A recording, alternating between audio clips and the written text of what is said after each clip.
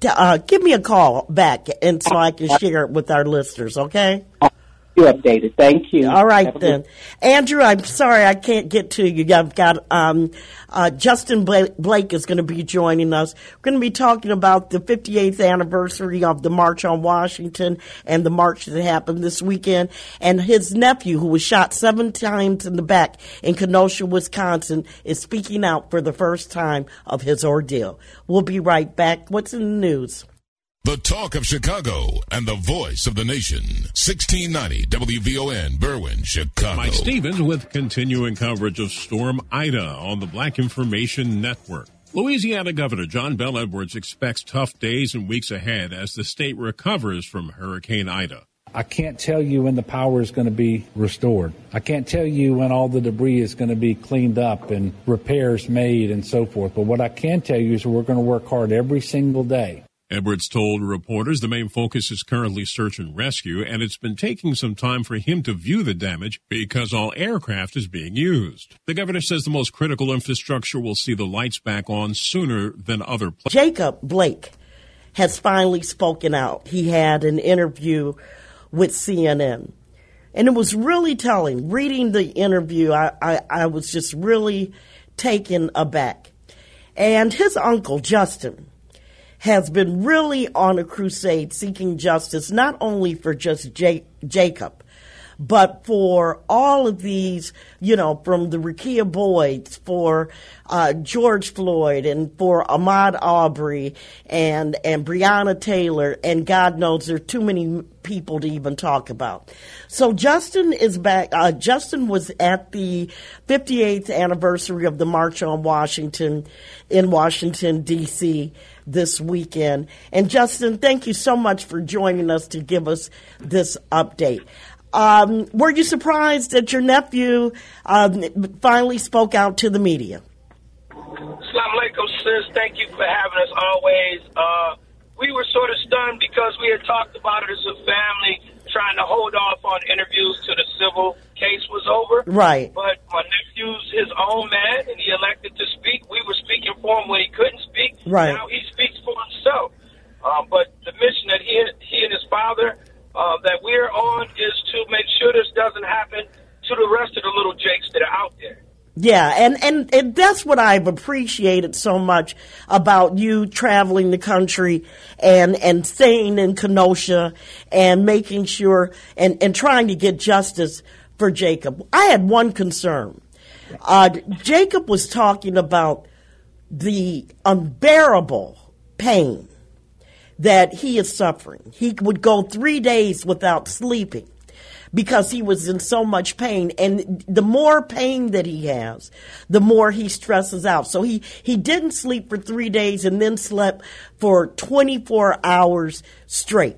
And the first thing I thought about was when it comes to giving pain medication, and on this day, as we talk about Overdose Awareness Day, is that when African Americans, many times when they express that they are suffering for pain or if they feel some kind of way and they know it's not normal, they don't get the kind of care that other patients get or their white counterparts. I mean, they were pushing. I mean, they think that they think that black people say that they're in pain just so that they can get these powerful drugs and opioids in them. Do you think that Jacob's his pain management is being addressed like it should be? Hell no, because he would be so much further in his therapy than he is. He couldn't even go to therapy when they tried the first time because he was in so much pain. Now that he's mentally ready to do it, he physically can't because they still haven't addressed the pain. So our whole community's in pain.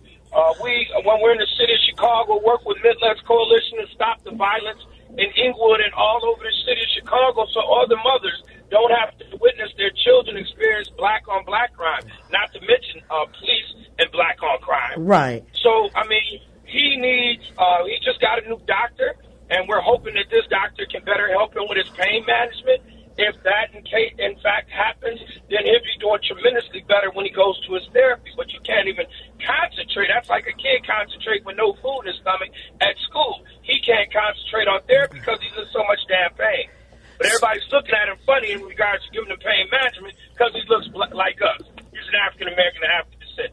So you're right. So he does not have what he needs. So I am very surprised about his progress. The fact that he can stand up is a miracle in itself. Come on, sis. Yeah. It is a miracle. And like you said, how long ago, remind our audience and myself, how long ago was he shot in the back? How long ago was it? You're looking at almost a year ago. We're a year ago past Monday. I'm sorry. So you're a year ago past Monday. Wow. Yeah. That he's is done tremendous. Under the conditions, he's done tremendously well. Yeah. If we can somehow turn around and get better doctors on board and get more positive people on board that's in the medical field, then the sky is the limit. He told us when I got done talking to him about 3 weeks ago now, after I gave him this big rousing speech about how we broke Evanston Township squatting record and we really took on loving weights and loving the challenge. And he told us, damn it, Uncle, I'm going to walk by next summer. So if he believes that, we believe it. That is, I mean, it's really powerful. And listen, I believe him. I absolutely believe him. Oh, yeah. And he has the spirit in him. He's always positive. He made it through the most hellish violent attack known to this side of the Mississippi in the last 20, 30 years that was witnessed on camera. So his spirit is the highest thing he has in his favor.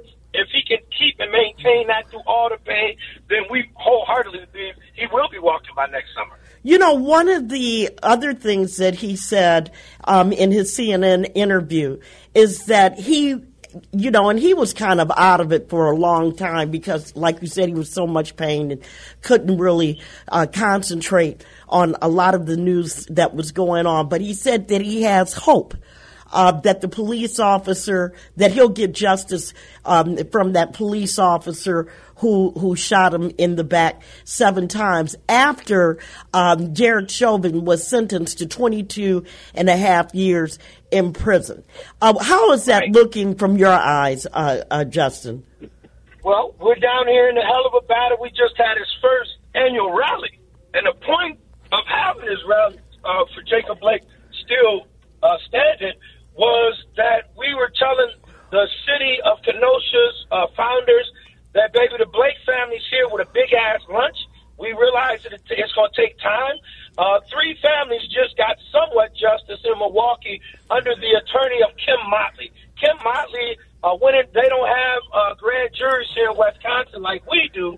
So what they have is Kimberly Motley, attorney, brought to the attention of a judge, went in front of a judge, brought enough evidence that they got a police officer indicted that murdered 3 damn people. And it took 5 years. And it took 5 years. The Blake family, that we're here. We're not going nowhere until we get justice for my nephew. All right. We flew over 70 events last year, thanks to leaders of Kenosha and Tanya McClain. That is really incredible. So tell me, what was it like being there for the 58th anniversary for the March on Washington? Of all of the speakers that you heard, who touched you the most? Breonna Taylor's mom. We were with Breonna Taylor's family. When she got up there, she lit it up. She did not play.